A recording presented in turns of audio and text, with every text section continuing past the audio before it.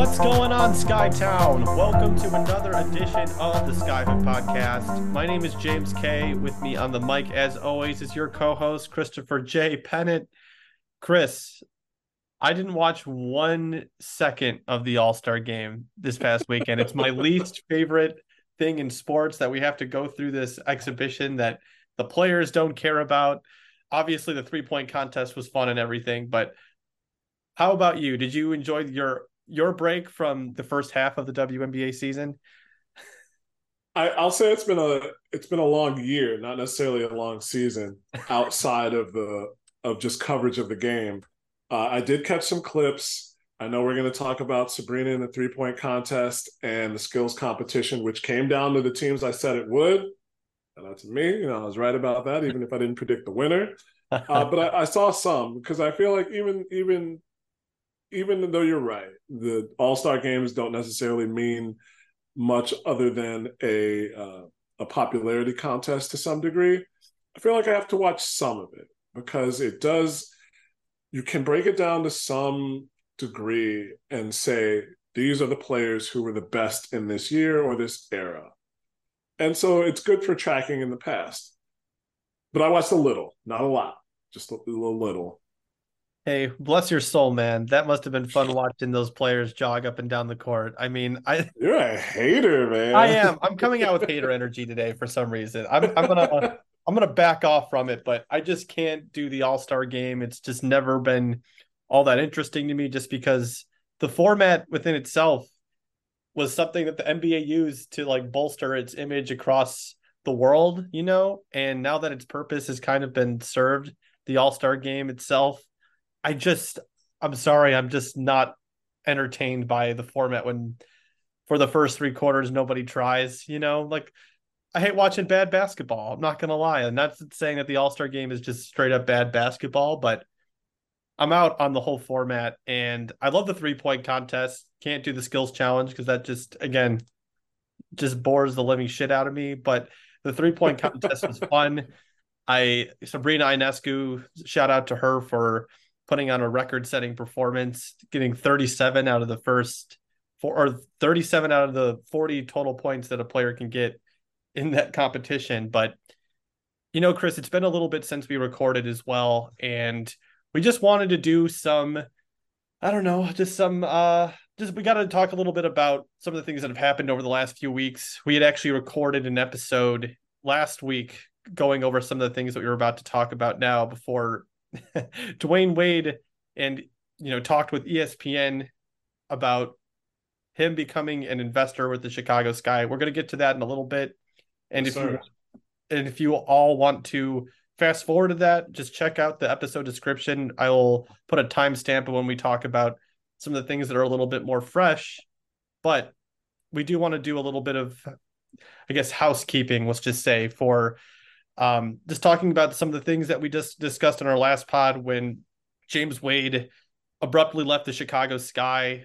A little bit more reporting has come out since where James has accepted a job with the Toronto Raptors as to be an assistant coach for their team this upcoming season. That's later this fall. He was actually in Vegas this past weekend with the Toronto Raptors when they go through summer league. And let's just go through a little bit of what's happened since James announced that he would be stepping down from being this guy's head coach and general manager.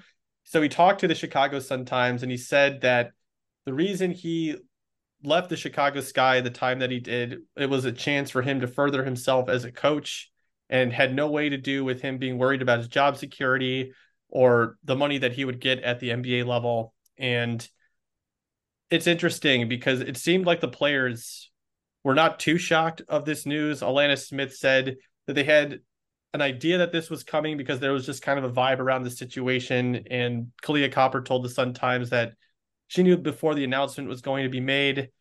Nadia Rawlinson also told the Sun-Times and the Chicago Tribune that Wade's pursuit of other opportunities just weren't ongoing and that this Raptors position kind of came out of the blue.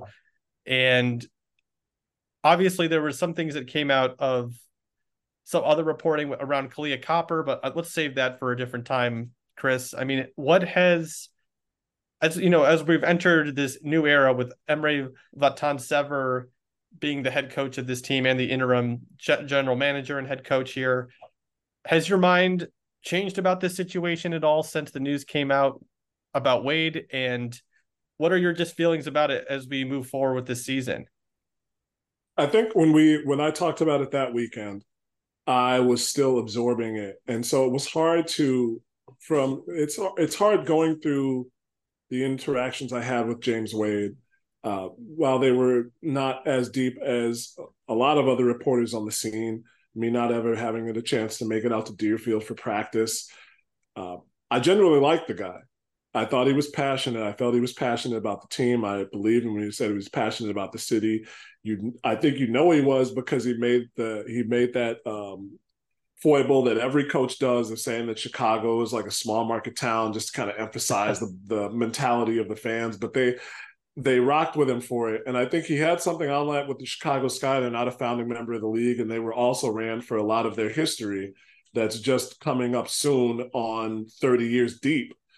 So when they won that championship and he said he wanted to be here for like the rest of his life, I believe that. So I was still getting through the shock, I think. And when you come outside and have a bit more distance from it and time to reflect on it, he did put the franchise and the team right now in a very unenviable position. You put your assistant in the top chair for the first time, and that's a lot of growing pains for a guy like Emery, who you said both on our past recordings and in person is a different type of personality than James Wade. And while it's not New York or Los Angeles media scrums at the games, he's got to handle questions from the media for a team that's had some upheaval. This was prior to the Dwyane Wade news.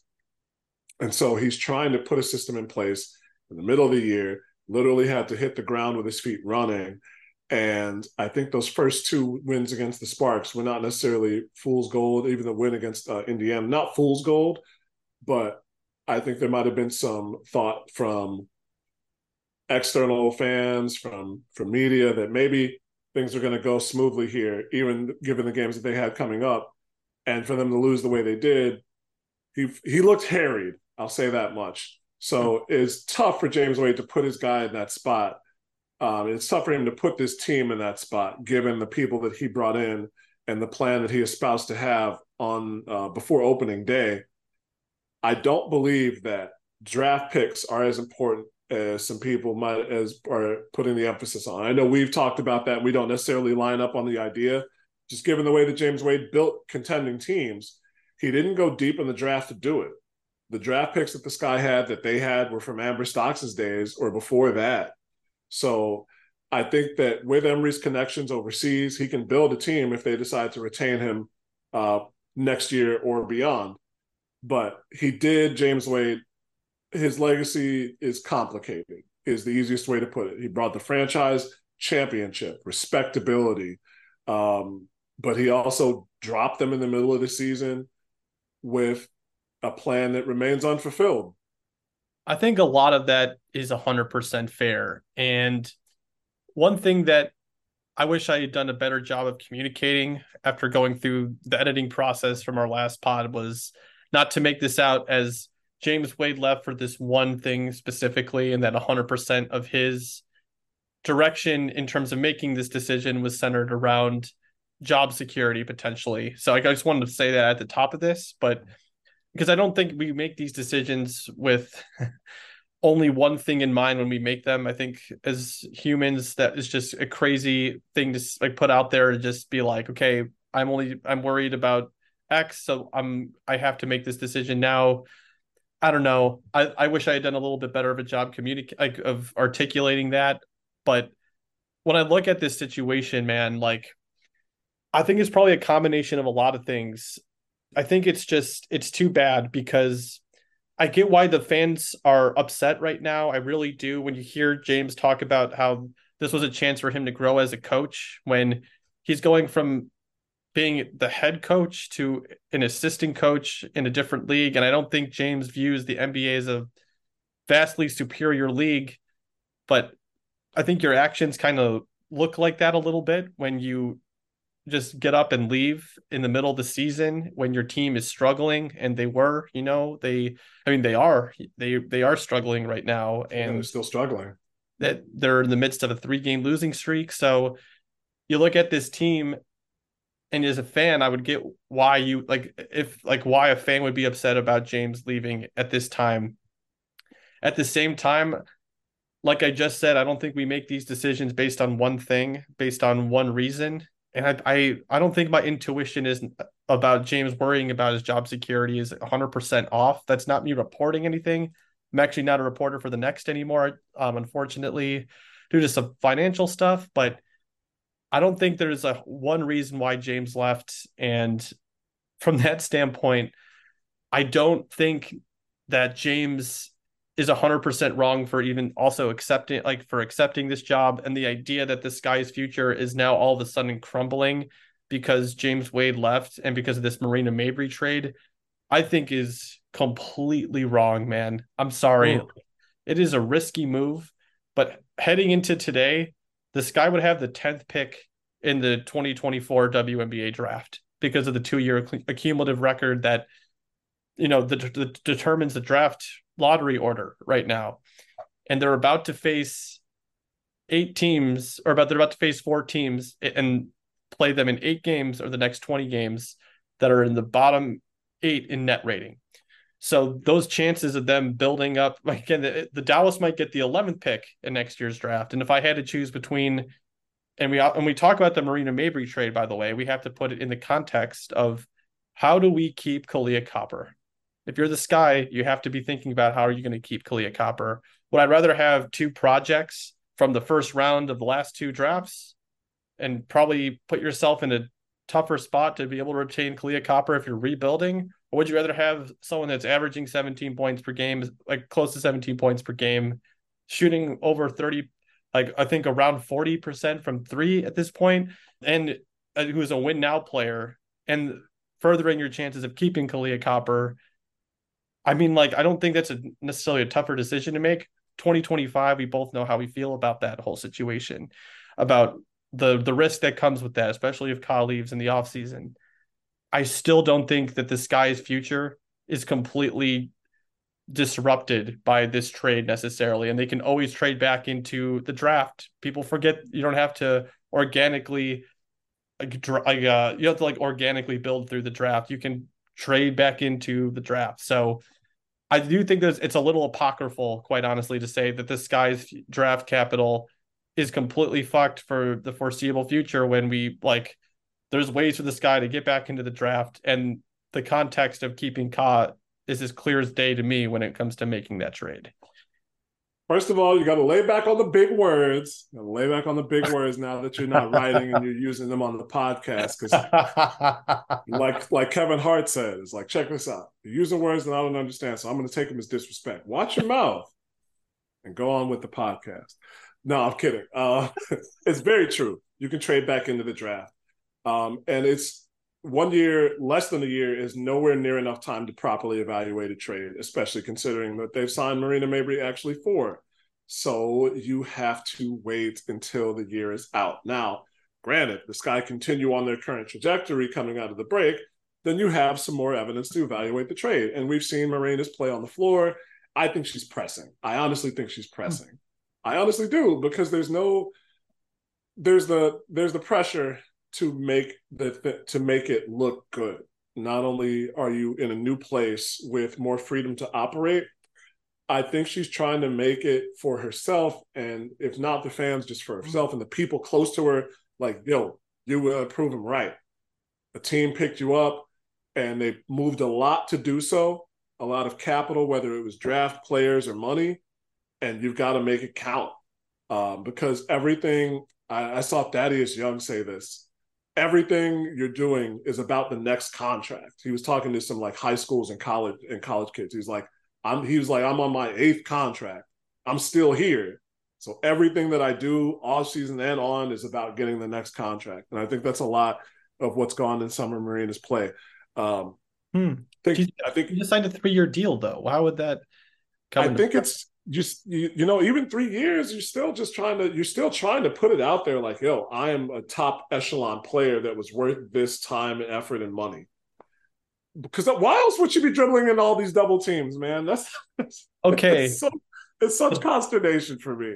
that to me says more about the Sky's offense and what's happening with like without Marina having the ball or when the ball's in Marina's hands or Courtney's hands, what's not happening. And we've talked about this at length too on the podcast. We don't have to go over how bad the Sky's off ball movement has been, how they're still trying to pick things up in terms of learning some of the new things that Emre has wanted to implement into the Sky system. But I don't know, man. I don't think like Marina Mabry's play in terms, especially from her like statistical output, I don't mind where she is on that front. I mean, I think there are little things like, hey, sometimes you actually do foul the opponents when they drive to the basket and you're in front of them, or if you don't get the foul, try to play through it a little bit more. I think those are the things that I think of, especially when I think of second half adjustments that I would like to see from Marina Mabry. But I struggle to say that I wouldn't like. I think the one thing that would hold up the trade for me would be the 2025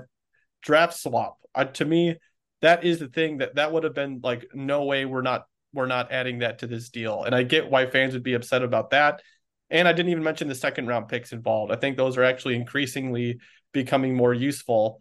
But look at the Dallas Wings, man. They couldn't afford to keep all of these players under their umbrella.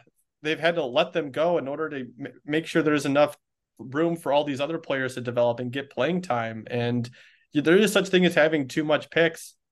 Again, I'm not saying that this was a perfect trade or anything, but I do get why they made it. And I don't think that they've necessarily been proven wrong at this point, especially, again, they would have the 10th pick in next year's draft if they were to have kept it and they would have given and not traded for Marina Mabry. Like, I do think there's something to not waiting around for players to potentially develop, especially last year's draft was considered to be a weaker one heading into it.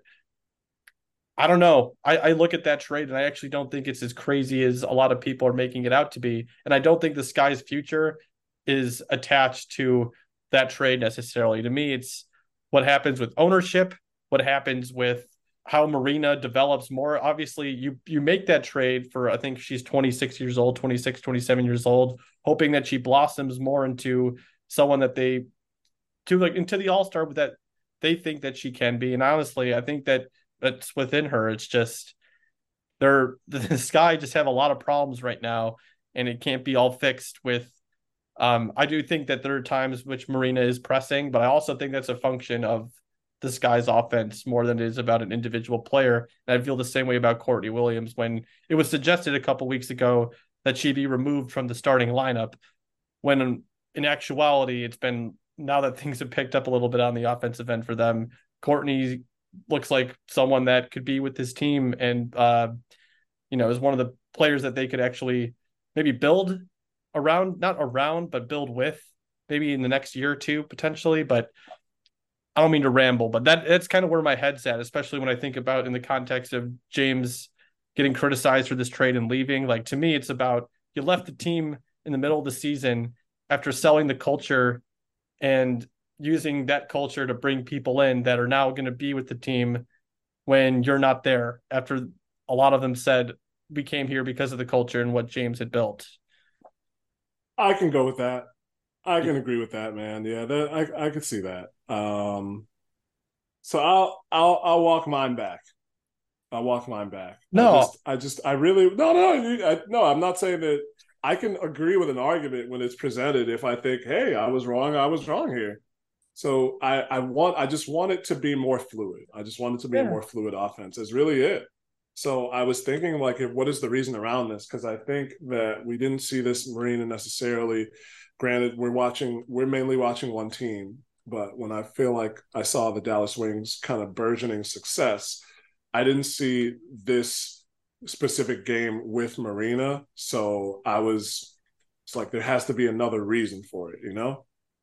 yeah, no, for sure. And I do think Marina was a better playmaker when Enrique was out I think it was at tail end of July and August of last year. And I think one of the selling points of bringing Marina Mabrey and trading all that draft capital was, hey, we're gonna have Marina be the lead ball handler in James's system, and that kind of organically turned into no, Courtney Williams is going to be the person to do that, and they're just going to have Marina kind of navigate things off the ball and make quicker decisions without her being the one dribbling the ball up the floor every single time. And I from that standpoint, I get why fans would just be a little miffed by the whole situation, but I would just have a little bit more positivity, Skytown, because again, there's just so many different ways to build a team, and there is a lot of excitement around the organization right now. Because the last time we recorded, again, just a few days ago, Chris, it was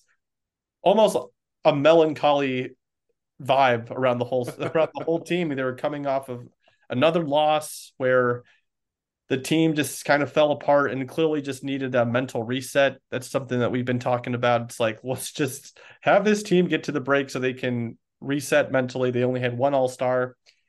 And we talked a little bit about like Kalia Copper's comments to the Sun Times about if there were any hard feelings with James Wade. And we just talked about how, hey, Cod departing in free agency doesn't seem all too crazy given what has happened over the last month, especially. I mean, you can extend it all the way back to January when a lot of the foundations of the sky left. A lot of the foundation of the sky left, I should say, and Ka's kind of the last one standing. However, we got some news coming from ESPN. Alexa Philippou reported that Dwyane Wade is now a investor with the Chicago Sky. He's someone who, obviously, if you don't know Dwyane Wade, oh, am I breaking news to you, Chris? From hold on, best commercial of all time. From Robbins, Illinois, 6'4" guard, Dwyane. What? Y'all know what y'all know that. If y'all don't know it, look it up. Anyway, continue. I love that. He's obviously, I mean, Dwyane Wade, he's someone that he's a three-time NBA champion. He's someone that does a little bit of commentating on what was it for Inside the NBA, I believe it is. And he is also, doesn't he own a little bit of a stake in the Utah Jazz? I think it is. Yes. So he has some experience outside of like, becoming this new investor with the Sky. He's got experience as a business person, and he is going to be a part of this organization now, which Kalia Copper expressed excitement in. And I think it was Annie who asked, hey, does this change anything for you when it comes to free agency, or does it impact your free agency decision? And Ka, just to put it concisely, pretty much said, yes, like this is a big time move. So Chris, how big a deal is this for the Chicago Sky to bring in someone like Dwyane Wade, who is not just loved across the NBA space, but also in Chicago, someone that grew up around this area? I believe it's not Oak Brook. What was it? Oak Lawn? Is he from Oak Lawn? I think that's where he's from. He went to he was born in Chicago, moved out south to Robbins, and went to Richards for high school, then went to Marquette. Yeah. And then had that very odd year on the Bulls. We don't talk about that. We don't talk about that. Right? Or when he was with the Cavs, we don't talk about that. That didn't. Yeah, we don't talk about that either. Like a 18-month hiatus. That's what we're gonna say. He was. You're absolutely right. Dwyane Wade is beloved around here. And I think part of the reason is that for me, that Converse commercial that I just reenacted, he says he's from Robbins, and it's easy to kind of do the St. Louis thing and lump people into Chicago when they're not necessarily from Chicago. But you have people who are from, I grew up on the South Side. So we went to the South suburbs for Saturday stuff. We went out there for birthdays and the movies and to run errands. So I spent a lot of my formative years in South Holland and Dalton and Calumet City and Lansing. And so I knew these places, Robbins and Chicago Heights and Fort Heights and Riverdale and all that. And I was like, oh, he's from Robbins. Yeah, I know Robbins. And Robbins is very historic, first of all. There are, I think, 3 cities in the state that were founded and historically populated by Black people. And Robbins is one of them. The others are around St. Louis on the Illinois side. And so Robbins is historic just for that alone.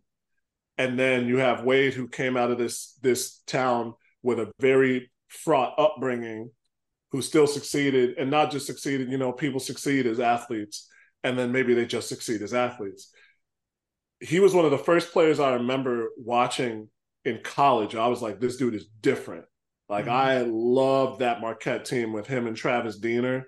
And I really that was the birth of my life. I was like, I'm going to watch Marquette basketball because of this team.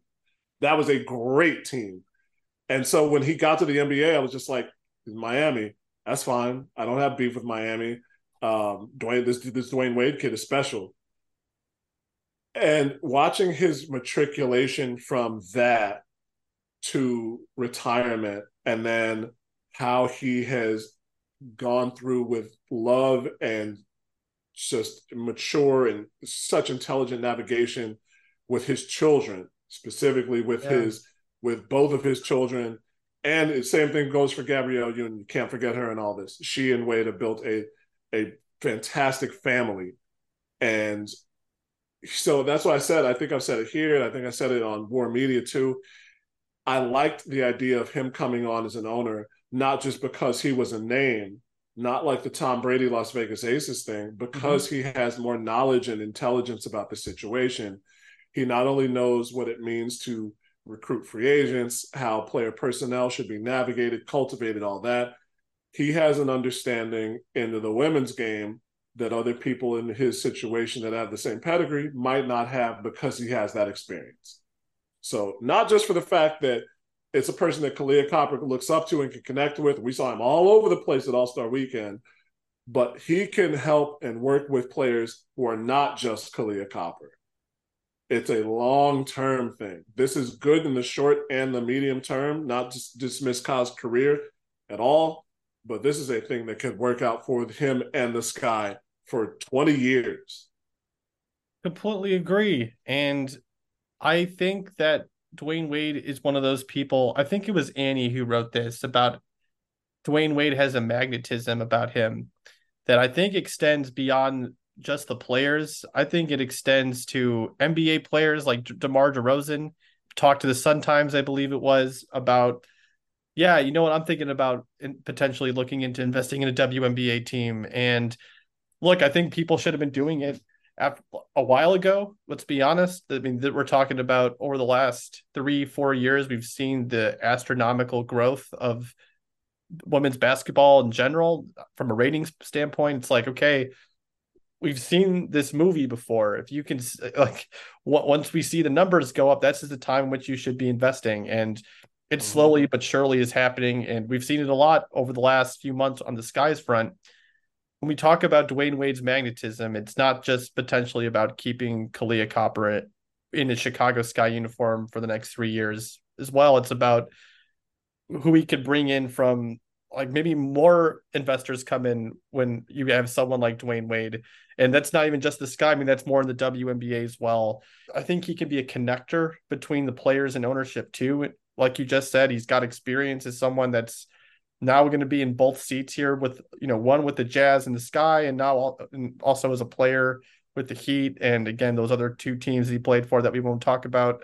Like, I do think that this is a huge move for the Chicago Sky, not even just bringing in someone with the basketball knowledge, but also the business acumen that I think players respect as well. And even agents can be able to connect with someone who's not just thinking about player interest. It has to be who can think about both sides, where you can have safer conversations knowing, like, hey, I get your perspective a little bit because I've lived through it. And to me, this is a home run move for the Sky. This is a home run move. Kudos to both Nadia Rawlinson and Michael Alter. I believe they went out.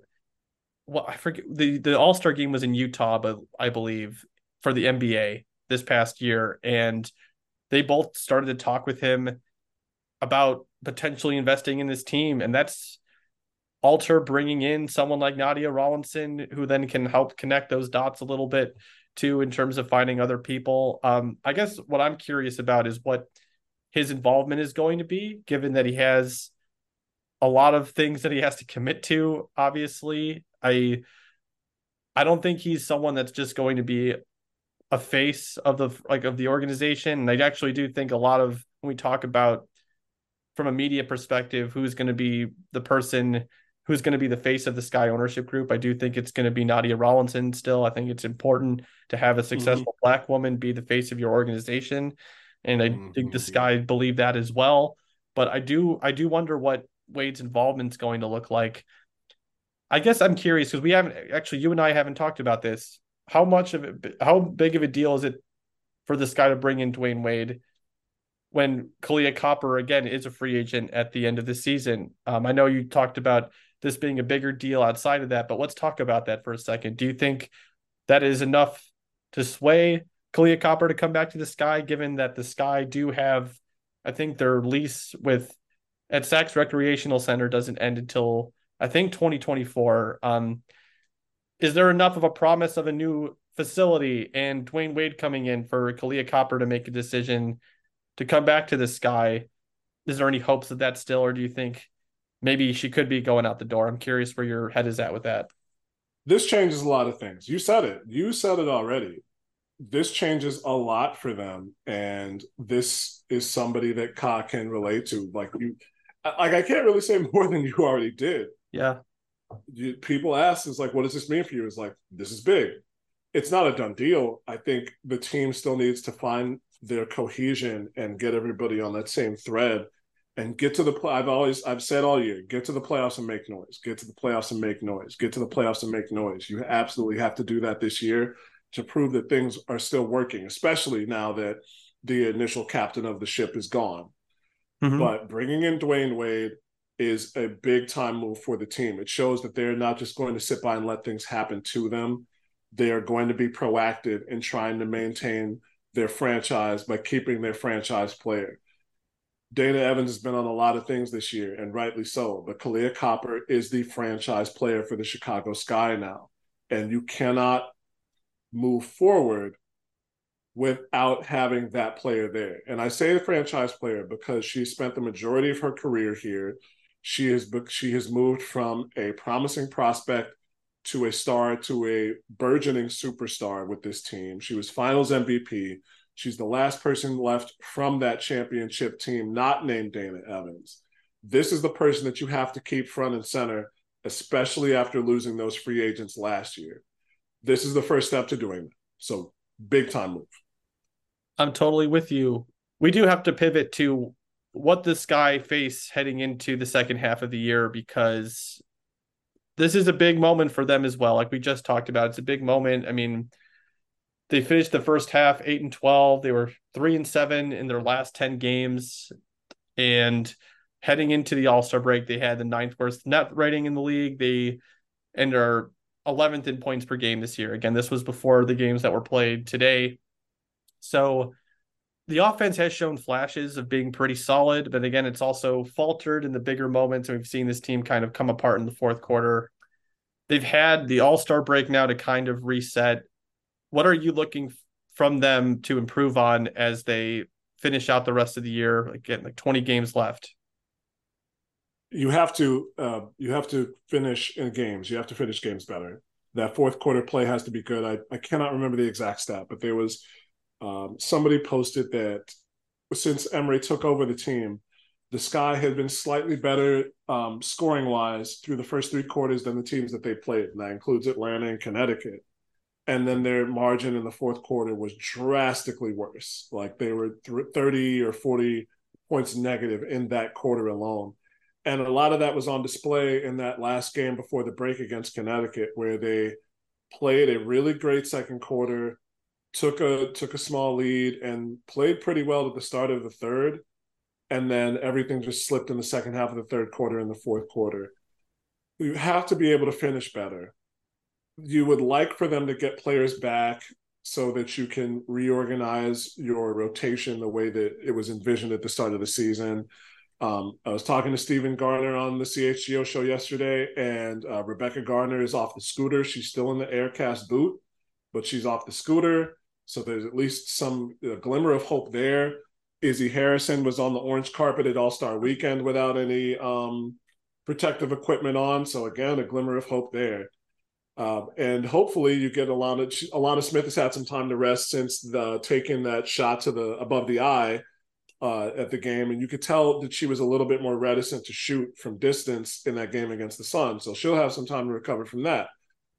But you have to figure out a way to keep your offense moving in the fourth quarter, where it's, teams are going to tighten up their defense, especially in close games. And you have to figure out a way to maximize your ball movement while still going to the hot hand, whomever that may be at that time. I agree, Chris. And just to quickly do some research mid pod here, this guy were in the last 4 games, this guy were outscored by 28 points in the fourth quarter. So those last 4 games, outscored by 28 points in the fourth quarter. You got to be better than that, especially when you're a team that really relies on striking when the iron's hot. And they just didn't do that over the last few games. So I'm with you in that sense. I do think another thing the Sky need to improve on is just making their goddamn free throws.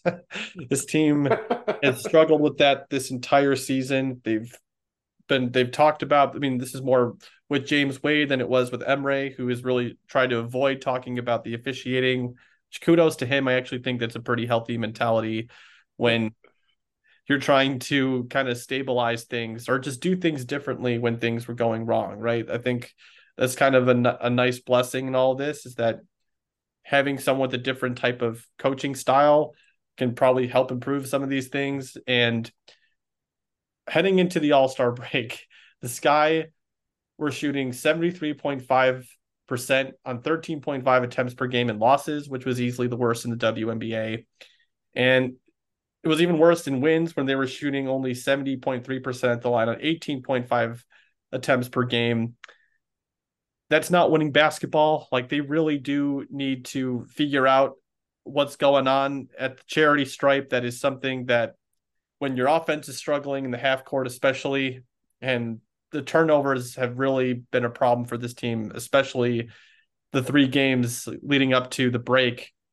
You got to be able to make the most of the opportunities that the opponents give you. And they just can't continue at this rate if they want to be a playoff team. The margin for error is so small at this point. And while they are going to be facing 4 teams in 8 games who are right there with them for not being at the top of their game, they also, I mean, they're going to be facing the Aces again pretty soon. They're going to be facing Dallas again, who has been red hot. And, we'll talk about Dallas in a little bit, but this team just needs to clean up, some of their woes at the free throw line, because they can't continue if they're going to make a second half charge. No, you're exactly right, James.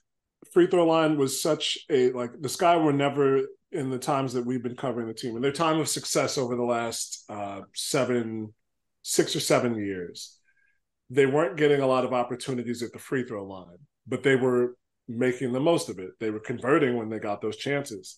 And this year, things have fallen off the table in a very odd way. What I have liked trending-wise over the last couple of games is Elizabeth Williams' resurgence in terms of being able to finish. First at the rim, and then they're getting her some touches a little further out in the restricted area towards the free throw line. And she's been able to hit some shots early and then often, and then get chances at the free throw line, whether they're for her or whether they get chances for offensive rebounds with the way that she and Alana Smith work on the glass. So that is something that you keep continuing to maximize when you can. I loved in her post game at the Connecticut game, where she said, I wanted to make sure that when I had the opportunities to work in the post against Alyssa Thomas, that I did, because I've got some size on her. And me thinking of Alyssa Thomas, built like the Prudential Rock of Gibraltar, was like very heartened by this, because like she's very, now that she's Elizabeth Williams, she's going to be frank about everything. She's going to say it with kind of the very matter-of-fact way and expression. It's like, I had some size on her. I wanted to get some shots up, and she did. She was one of the players who had a good game, I think, from start to finish in that game. And you got to maximize those touches where you can. It's just mainly about getting the flow of offense moving. A couple of things that Steven said, using Marina as a screener and using Elizabeth Williams in short role situations. I think they've started doing the latter a lot more with success that is very visible in terms of just generating points. They have been using the former, and you might not. It hasn't really come to fruition yet in terms of getting offense into that mode of clicking. But I look to see those soon, and hopefully that's something that they can use in the fourth quarter, even in the third quarters, to get themselves to the fourth quarter with success. I completely agree with you. And I think Steven has a whole Twitter breakdown of Elizabeth Williams and her effectiveness in the short roll. On yeah, I might have to link it in this episode description if I can find the tweet, but I'm with you. And I think even some of the Sky's success early on in the season, even as they were putting things together, was having Elizabeth Williams, having some secondary facilitating responsibilities. It was just in a different capacity. It was more with her backing someone down in the post and someone flashing into open space in the paint, finishing for an easy lay-in. She has those instincts. I agree with you. And I think we're going to see a lot more of those things kind of come together as the season progresses. I mean, they have no choice but to kind of figure this thing out. And even though the draft pick isn't at stake anymore for this team, because again, that's going to Dallas next year, it doesn't matter. You still want to build strong habits, especially if you're an Elizabeth Williams who signed a 2-year deal. If you're, I don't expect Isabel Harrison to be back, but who knows what'll happen down the line with the players that are on this roster. And if the Sky are able to bring back some people, you want to build those habits in the second half of the season, especially if Emre is the coach next year. But yeah, I mean, I think you kind of covered it too, but the Sky do need to improve at finishing at the rim as well. They heading into the All-Star break, they took the fifth most shots at the rim, but were last in the WNBA at rim field goal percentage. And especially if you look at Ka, who she's shooting around like 50% at the rim, which is like 12% lower than where she was at last season. I think that that's just a really like it's just crazy, Chris, because she's averaging close to, I think she's just averaging a little over 17 points per game right now. And despite that, even when she's shooting 68%, like around 68% on free throws as well, and not shooting all that well or finishing at the rim or whatever, Ka is still averaging close to 17 points per game. Like if she cleans that up, she's a 25 point per game scorer, or even a 23 point per game scorer. And once she figures that out, and I think she will, my God, I think there's a lot that this Sky offense can do too. So I'd like to see, I know that I kind of let off with just the team overall finishing at the rim a little bit better because it's just a necessity, especially in this league.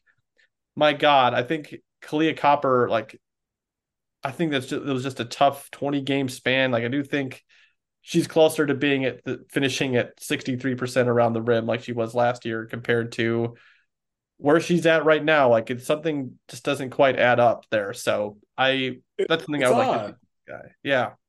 It's odd. Like it's not just the spacing, because I think we've seen her make tough shots with little room to operate. But it seems like some things were trending just eye test wise in the right direction over the last couple of games. With where if the shots were coming off at the rim, they were coming off by bits, like little inches, rather than being shots that we are used to seeing her make or make close that were way off. Like she looked like she was very much bothered by the impending defense or the impending contact. So I think some things have changed in the right direction over the last couple of games, same way that Elizabeth Williams has been finishing better at the rim. Agreed. Like I do think that it's not necessarily going to be a trend that we see for that much longer when it comes to Ka. It's like some of these are just bunnies that, that just didn't go in for whatever reason. And she can be a 20 point per game scorer without a doubt in my mind if she's just able to clean up some of these little things. And we know what type of finisher she is. She's a 3-time All-Star for a reason. So I would expect that to change. Any other adjustments for the Sky in the second half of the season before we move on? Defensively, really just keeping up what they've been doing and finding ways to improve in rotations. I saw a wrinkle that they used that really forced Stephanie White. Stephanie White didn't look extremely comfortable throughout that Connecticut game, except for those that third quarter and even the beginning of the fourth. The Sky were down 18, and they brought the game back to 9. And I like being where we were down the press row, because you can see the opposing bench and see how their coaches operate. And she looked disquieted by that run. So one, that was something that Emre had been talking about in terms of punching back at the end of games. The game it seemed very much out of hand, but they didn't lie down, and the lead never increased from its low point. They brought it back somewhat, and I thought that was good. Dana Evans hit some shots. The offense was still working, and you bring in the second unit. If there's something from Connecticut that you could look towards, their second unit was kind of thin without Bree Jones. You have to bring Leah Brown off the bench, and Letitia Heidemann she didn't play a lot in that game, and maybe it was still because she's getting over a shoulder injury, but they forced adjustments early and that they had to stick with. Beck Allen did not play a lot in that game, and they had to bring Dejanay Carrington off the bench to work a lot. And if Tip Hayes hadn't come back in the game, maybe things are different. After she had a knee injury that looked like she might be out, and then she got back on the bike and they were healing, which good for her, good for them. But defensively, being able to make those adjustments more quickly, being able to prevent Connecticut from attacking off the pick and roll so easily like they did, and then using switches, disguising coverages even better. That's what I think they can improve on. And that's coming from a coach that we've been talking about for the last month in Tanya Harris, that has had a lot of good outings defensively. And I think that there's still a ways for them to go up from where they are now.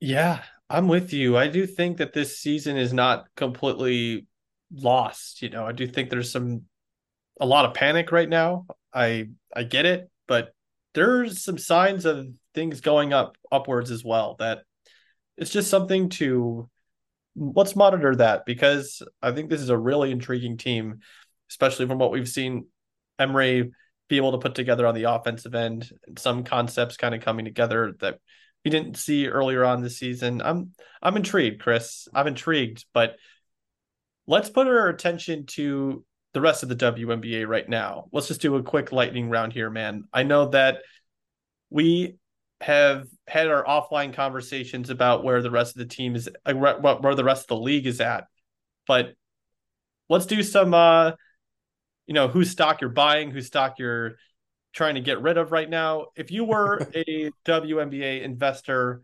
for just the teams at large right now, just for the success of each one right now, whose stock are you buying? I'm buying stock. Is Las Vegas stock even publicly traded? Like, is that fair? That's not really fair, right? Oh man, I don't think that stock is available at this point.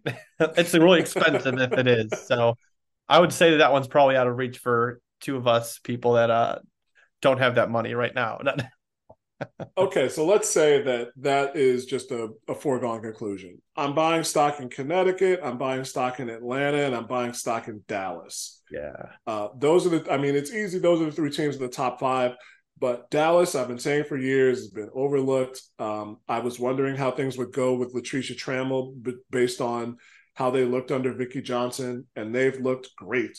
They've had to navigate some injuries, but the main thing is that Satu Sabali is healthy, and she is a bona fide star. She's a ball player out here. And Stephen was able to talk to Arike at All-Star Weekend, and he asked, is this something new from Satu? She's like, no, this is what she always could do. She's just healthy now. Yeah. And that's what we all figured. That's what we all wanted with her coming out of Oregon. And so now we're able to see it. It's no coincidence that the 2 losses that Las Vegas has taken this year have been to Connecticut and been to Dallas.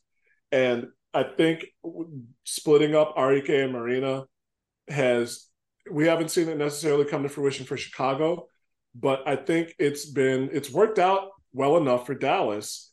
And we've seen Victoria Burton have a larger role, which has been waiting for it. It's been good. I'm buying stock in Dallas. I think that they're not just a fringe playoff team. They're somebody who could get in and ruin somebody's day. Connecticut, I've got to say that I was wrong. I was wrong in preseason. They're not a 3-quarter team. They have weathered the loss of Bree Jones with aplomb, and they're still a top 3 team, probably top 2 because of the team that I'm selling my stock on. I think that Connecticut could really make some lives hell. D Bonner is shooting threes Oh, and making them with regularity. Tip Hayes plays with aggression. She reminds me of a young me in terms of like just being all arms and legs and elbows that you don't want to be in front of. I yeah. never had that quick of a first step. I've never had that quick of a first step. She's here and gone. And that team it works well. You have a good coaching staff. Breon January is keeping people involved, and you know that she's going to be a person who you can go to about point of attack defense for both the veterans and the young players. Connecticut could be in the finals. And Atlanta, they're still finding their stride, but you're seeing that talent just blossom. Ryan Howard, B. Terrell was maybe a few games early, but she's an MVP quality player. She's an MVP caliber player. There's no denying it. There's absolutely no denying it. Cheyenne Parker is what we all saw on the sky. Just it's now come to this is the best version of Cheyenne Parker we've seen. She's a double-double machine, and she's getting her outside shot going even more. I think it's just kind of organizing where everybody fits in their rotation. That's it. So those are the 3 teams that I'm buying on. So I was so hesitant to put Atlanta, despite they're on a 7-game winning streak. It's like, of course, we should be talking about wanting to buy Atlanta stock. And I guess this prompt of buying stock is always like it's so vague that there's a lot of things that would go into it. I would buy the 2024 Atlanta Dream stock. I would love to buy all of that I can. I said before the season, I think this team is a year away from being a contender, not someone that can push you in a playoff series. They have the talent for that. They have a 3-headed monster. And I know this is probably going to be kind of a hotter take. It shouldn't be. If you've watched Atlanta this season, I've been really intrigued by them. Ryan Howard's been their 3rd best player this year. I mean, Alicia Gray has been the best player on that team, and then Cheyenne Parker has been a 2-way monster. And then Ryan is also, I mean, she does so many things too that I think that she has the most talent out of anyone on the team. It's like it's my God. I mean, I'm the Mystics. I love what I have in Shakira Austin. I said it even before that draft. It's like you can't pass on Ryan Howard. She's just so freaking good, and her ceiling is so high. But I can't wait for her to put all of it together next year, potentially, or the year after that, because I think it's all there. And I just have more questions about what the bench is looking like right now. I really don't think that this team is going to be one that's able to like push the aces. But when I look at what the cap space they're going to have next year, potentially, they have a lot of 1-year deals for this team and a lot of young talent too that they don't necessarily have to commit to for the 2024 season. Give me all of the Atlanta Dream stock that you have for 2024. Like I think they are one move away, and that's honestly, I made a note of it for our last podcast, but I didn't say it because it just didn't organically come up in our conversation.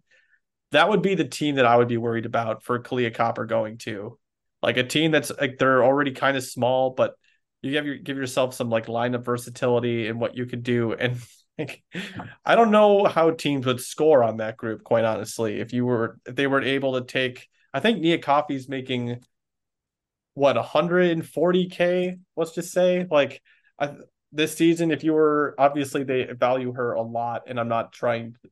I think Nia Coffey is a fine player. She's making 130K. Monique Billings making 145. Daniel Robinson making 155.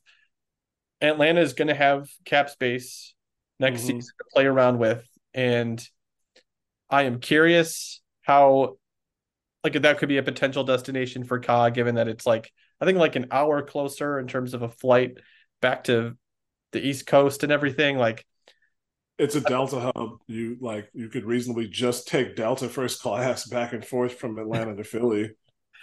I mean, I don't think it's crazy to be like Talia Copper would look great in Atlanta for a variety of reasons. But in terms of this season, I'm skeptical that the Atlanta Dream are going to be a contender to make it to the WNBA finals this year, even though I've loved what I've seen from them. I think they're a really fun team, and what Alicia Gray is doing is something that needs to be shouted from the rooftop. She's been awesome this year from just the way that she's been like they've opened her up. Like I love Alicia Gray. I guess I'll go quickly with this too because we just did a lot on Atlanta, but I thought Dallas. I didn't expect them to be this team this year. I thought if you're losing Marina Mabrey and Alicia Gray, both like one is an all star, one's a fringe all star. I just don't. I really didn't see how they were going to improve from that. And Natasha Howard has battled injuries in New York over the last couple seasons, and I wasn't sure if she was going to be able to bounce back. What Dallas has been able to do this year, like the standings do not tell the full story of what Dallas has been able to do this year. I mean, they were without Tierra McCowan for a while, and now that they have their three-headed monster back with Satu being an MVP caliber player for most of this season, Arike kind of putting it together as a facilitator. There's probably still like 5 or 6 shots a game. You'd be like, I know that you're a superhero when it comes to making these shots, and you have she takes so many complicated shots. I'm like, you know what? That's not the one that you need in this possession right now. Like I think she's averaging her most assists per game at any point that she's had in her career. I think it's over one more assist that she's had per game this year than she's had in previous years. Like that's coming together, and their starting lineup together. This isn't per 100 possessions, but in 285 possessions on the floor this year with their group of Arike, Crystal Dangerfield, Tierra McCowan, Satu, and Natasha Howard, they have a 15.2 net rating, which when you get to the playoffs, man, having a game plan around Satu, Natasha, and Tierra would give me headaches as a coach. I think that's a really tough lineup to game plan for. And it would not surprise me if they are the team that heads to the WNBA finals against the Las Vegas Aces, who, until someone gets injured or we see for some reason Kelsey Plum, Chelsea Gray, and Asia Wilson just fall back down to earth, and Jackie Young too, they all fell back down to earth for some reason. I just don't see a team beating them in a 5-game series. I'm all in on Dallas. I am all in on Dallas for the rest of the way, and I think they're 7-3, including today after beating New York. This team is for real, and I'm so excited to see what it looks like the rest of the way and see them in the playoffs because they're ready for it. I didn't know that we could buy futures.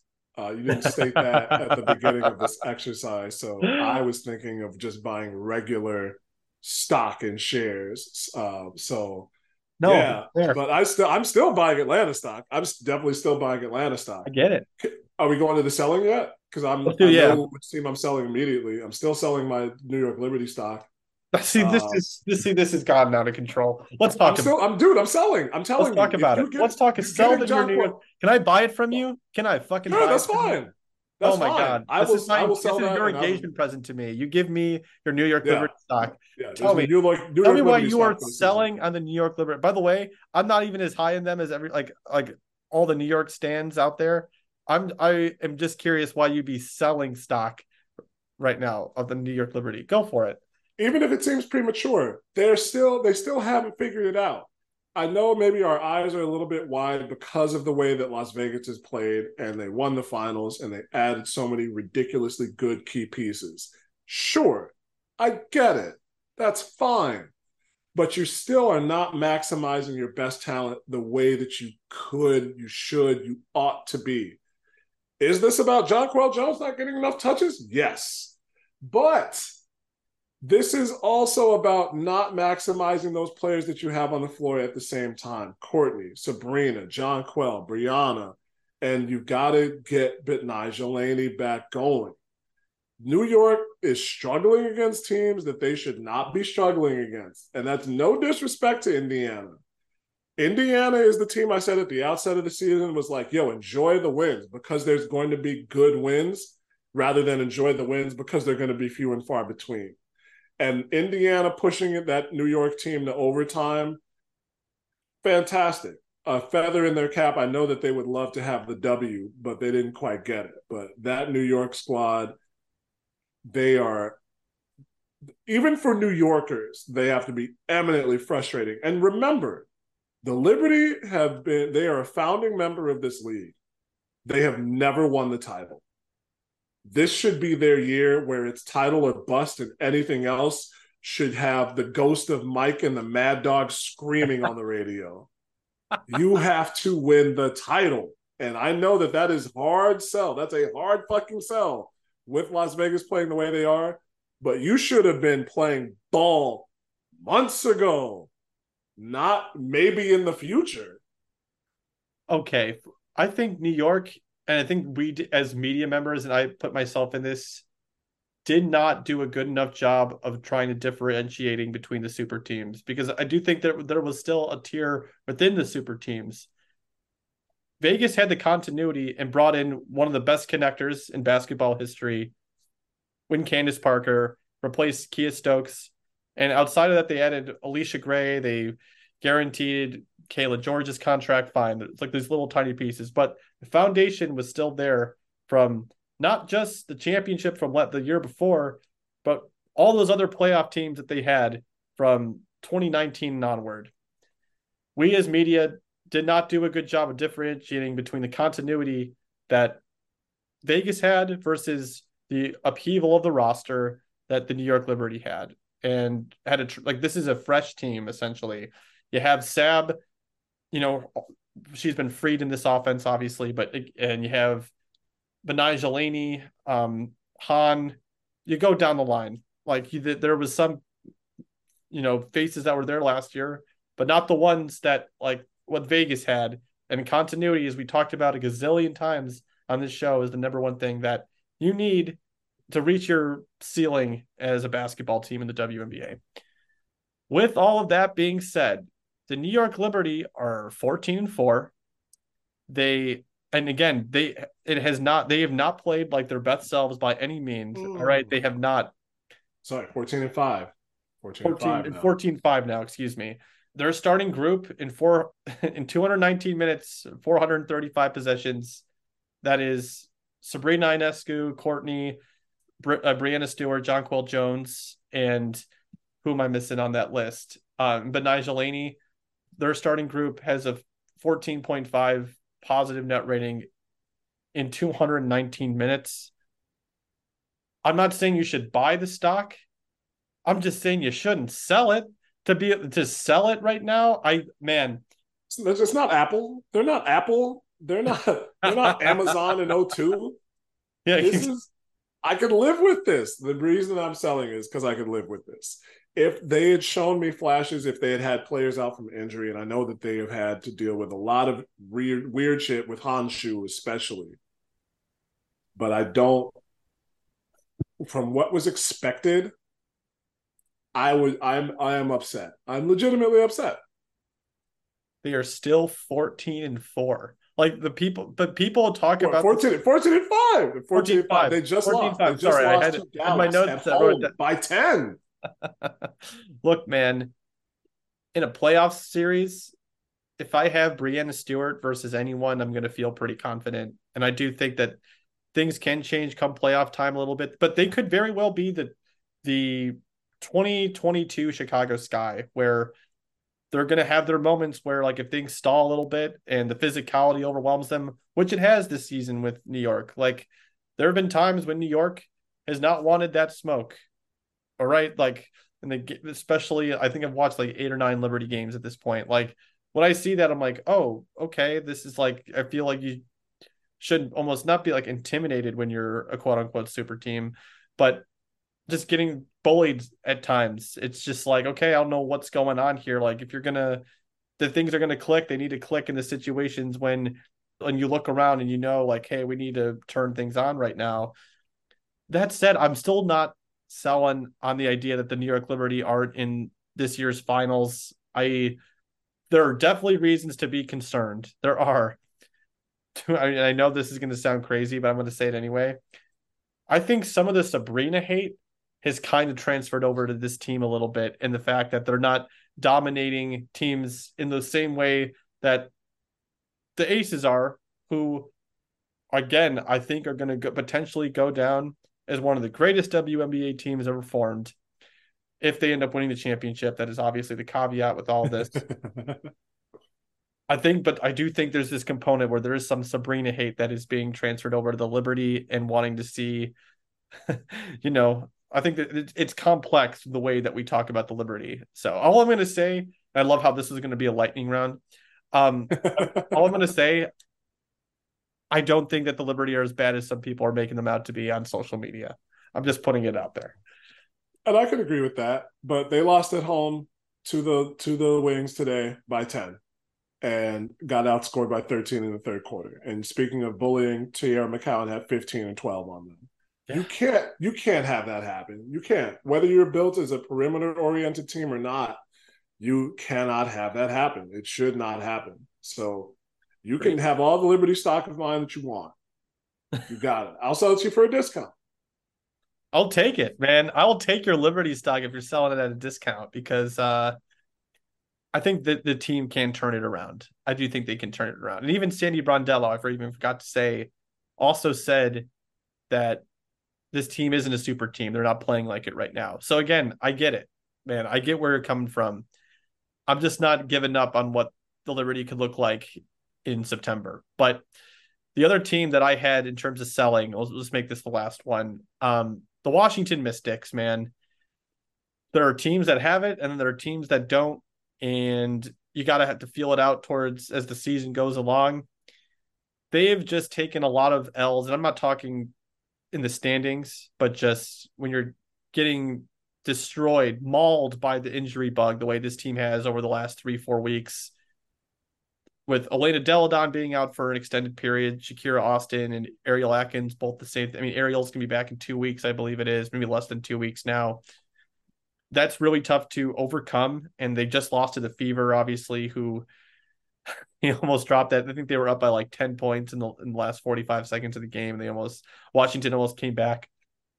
I just don't like the mojo around the team right now. And Ariel Atkins, while she's picked it up a little bit from beyond the arc as of late, has also kind of struggled this year from a scoring production standpoint. She's taken a step back when, if Washington was going to be a contender, and I really thought that they were going to be, that they needed her to be the Ariel Atkins that we've seen over the last few years. And she hasn't quite played up to that from an offensive standpoint. So as high as I was on them heading into the year, especially defensively, I was very excited to see where this team was going to go and just see if Elena can just put together one more MVP season. I'm selling my Washington Mystics stock. I don't feel great about where this team is right now, and I don't really see what else they're going to be able to do to turn things around necessarily. They've got a lot of great talent. I think Eric has done a fine job, but still at the same time, like, I just think this team has just kind of underperformed in the way that they've just kind of, they needed to play at the level if they were even last season towards the end, especially where they could hang with some of these other teams, and it just feels like they're not being able to hang around and beat the teams that they need to beat, like the Indiana Fever, in order to make a deep playoff run. I just don't see it happening this year. Do you think that Shakira Austin's hip injury is going to limit her when she comes back? It certainly doesn't help. And honestly, you have Tiana Hawkins, who has played great this year too. Like, she's been, I don't know, like a resurgence is the right word necessarily, but Tiana Hawkins that's a good player to have in your back pocket when you lose someone like Shakira Austin. But yeah, I don't know, man. It wouldn't surprise me. I mean, I think athletes try to rush themselves back from injury as quick as they can, especially when you have a young stud in Shakira Austin. You want to get her back on the floor as quick as possible. She's going to be pushing for it. It wouldn't surprise me if she's going to be playing through some pain and if that limits her at all. But it just doesn't seem like they're a year. Like, some teams, like, you kind of just feel out where they're at. And it just seems like they're this team that just doesn't have it. They just don't have it. I see you're smirking. Hey man, I'll take the L. My See, preseason. like you said, you gave me all this smoke about New York, and it's like they've lost their key piece who was back and playing healthy in terms of for Washington. When you lose Elena Delle Donne for extended time, of course you're not going to look like the same team. Now, granted, everything else that you said is true, but I would have I would have the same amount of faith in Washington as I do in New York. I'll say that. Well, one of those teams is significantly more talented than the other one. The other team, again, when you look at Washington, their continuity is more put together than what New York had last year. I mean, Tiana Hawkins was even on the 2019 championship team. I don't think Liberty really have that player that's been around a while where, or like honestly, against the Liberty also haven't won a championship. Like you said, there's not that championship fabric that the Mystics have that the Liberty or yeah, that the Mystics had that the Liberty have. I mean, it's clear that the Liberty are still trying to figure out who they are as a team. Where I think the Mystics do know who they are as a team. It's just they've been devastated by injuries and have not been able to live up to some of the offensive production that I think was kind of tantalizing heading into the year, even though offense was probably more of the question for that team than it was on the defensive side. So I don't view New York and Washington. I think Washington is taking a step down in my tiers, and I have much more confidence in New York than I do with the Mystics at this point. As you said, one of those teams is more talented than the other, and I was going to say Washington just to be that guy. Uh, I think of it like this, especially when you said that there's times where it looks like New York has backed off of teams that came at them. Yeah. You seen that scene? You ever remember that scene from Rocky 2 where Apollo is talking to his people in his office about having to fight Rocky again, like he really wants to fight Rocky again? And everybody's like, well, we could do the fight here, we could do the fight here. And his main guy, and the guy that's been with him for years, is looking and is like, you haven't said anything. Why not? He's like, you want me to be upfront with you? He's like, yeah, you always have. He's like, shouldn't take the fight. And of course, Apollo's pride is hurt. He's like, I'm the world champion. I beat him. It's like, yeah, it's like you won, but you didn't beat him. It's like you had it, you took it to him, you had the man down, but the man kept coming at you. We don't need a man like that in our life. Who are the teams that you can reasonably say that about this year in the WNBA? I think Las Vegas is one of them. I think Indiana is one of them. I think Atlanta is one of them.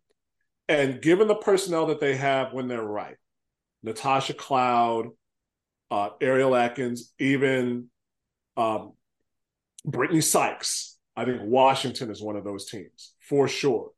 No matter what the situation is, with the personnel that they have on the bench and behind the bench, Washington will keep coming after you. Even Los Angeles is down right now, but they're a team that you might beat them, but they're not for lack of trying. You're going to have to get over and around them. They're going to scratch and claw at you. New York has such an assembly of talent, but they haven't put it together in a way where players aren't going to check out if things don't go their way in the first or second half or in a specific stretch over a quarter. So I think a lot of this, as much as I have liked Sandy, a lot of this is on Sandy and the coaching staff for not getting this right by now. That's interesting. I don't necessarily think I would push back on that, but when it is a fresher team and you are very limited about how much practice time that you get in like before the season and even in the middle of the season, I don't think people realize how little that these teams practice. Like, I think it's harder to push them to the coaching. It's almost like with the Sky in 2021 to 2023 or 2021 to 2022, where this team didn't play its best basketball until the second year that the core of it was together. But I get what you're saying, man. I do get what you're saying. I think in terms of me selling my Washington Mystics stock, it's more about I don't think this team's a contender, like to win a championship or like to go face Vegas, like to go through a couple playoff rounds and then face Vegas in the finals. Where I really thought that was a team Just I think they were kind of funky in the way that teams would have to game plan around them. That's why I like Dallas a lot right now. By the way, the only team to beat both the Aces and the Liberty this season, that is the Dallas Wings. That's why I like them a little bit. Like I like them a lot now, except they're a funkier matchup. And now I just see the Mystics as a middling team, like 5, 6, 7 range that can still beat a top tier team in a regular season matchup or to wipe out some of these other teams at the bottom. But I'm just not confident that they're the team that I thought they were in the preseason. And that's why I'm selling my stock from as someone that had a lot of it and really thought that team was going to be successful, depending on how things played out. Obviously, I mean, injuries wise with Elena Deladon, you just never know what you're getting season to season, game to game. But I think that's where I come from more from that standpoint. And I can't wait. I can't wait for us to clip me talking about like or freaking out about you saying that you're selling your New York Liberty stock and they just plummet. But I can't wait. I can't yeah. wait. This is going to be the end of the season show. We're just going to do a clip show, which I've always wanted to do because that means that you're syndicated and you're on top. And I'm going to be crowing because I'm going to be crowing because I'll be like, yeah. Oh my God. Hell yeah, I was right. James K is not a investment professional. No. Which honestly is good. You have not gone the way of investment brokering or insurance sales. Once you get to insurance sales, it's over with. You should see my bank account. Trust me, I am not an investor savant by any means. But Chris, we of course went long because it's us. Any final thoughts before we wrap up the show? Yeah, I'm curious. We kind of went over All-Star already, but yeah, is there anything you want to add? Jewell Loyd, man. I know you mentioned Jewell Loyd, but Jewell Loyd and Alyssa Thomas probably aren't going to get the MVP recognition that they rightly deserve this year. If Connecticut, I think, takes all over that second spot and holds it all the way through, then Alyssa Thomas should be the MVP because she is verifiably as good as the players are on that team. Tip and Dejanay and Dwyane Bonner, and as good as the coaching staff is, she makes everything go. And with Bree Jones out, if Connecticut maintains in that second spot, Alyssa Thomas should be MVP. Jewell Loyd should get MVP votes just for what she has done with everything having to go against her being the main offensive weapon and probably the defensive catalyst on that Seattle team as well, even though Wednesday Addams is coming back from France, and I'm so excited about it. Jewell Loyd should get MVP votes for sure. That was fucking amazing. And also got to shout out Ezzy Magbagor too from on the defensive side. But I get where you're coming from there too, especially if Connecticut does surpass the Liberty too. It's going to be really hard not to vote for Alyssa Thomas. And I think in terms of if we're talking MVP votes, Nafisa Collier has been balling out this year. I think that she's probably going to get top 5 votes for sure, even though the Lynx, I mean, that's another team who I don't feel great about right now. They've really struggled over the last 3 games, but yeah, well, I am curious about to see like how this MVP conversation goes down. I think it should be A'ja Wilson at this point. I do think it should be A'ja Wilson, but we'll see what happens as we move towards the second half of the WNBA season. This has been the Skyhook Podcast with the Joker, James K, and Chris Pennant, the abbot of this Costello group. We would love to see you next time. As always, hit us up on the skyhookmailbag.com. That's gmail.com, the skyhookmailbag@gmail.com. And we are on Twitter at the Skyhook Pod. He is James_M_K.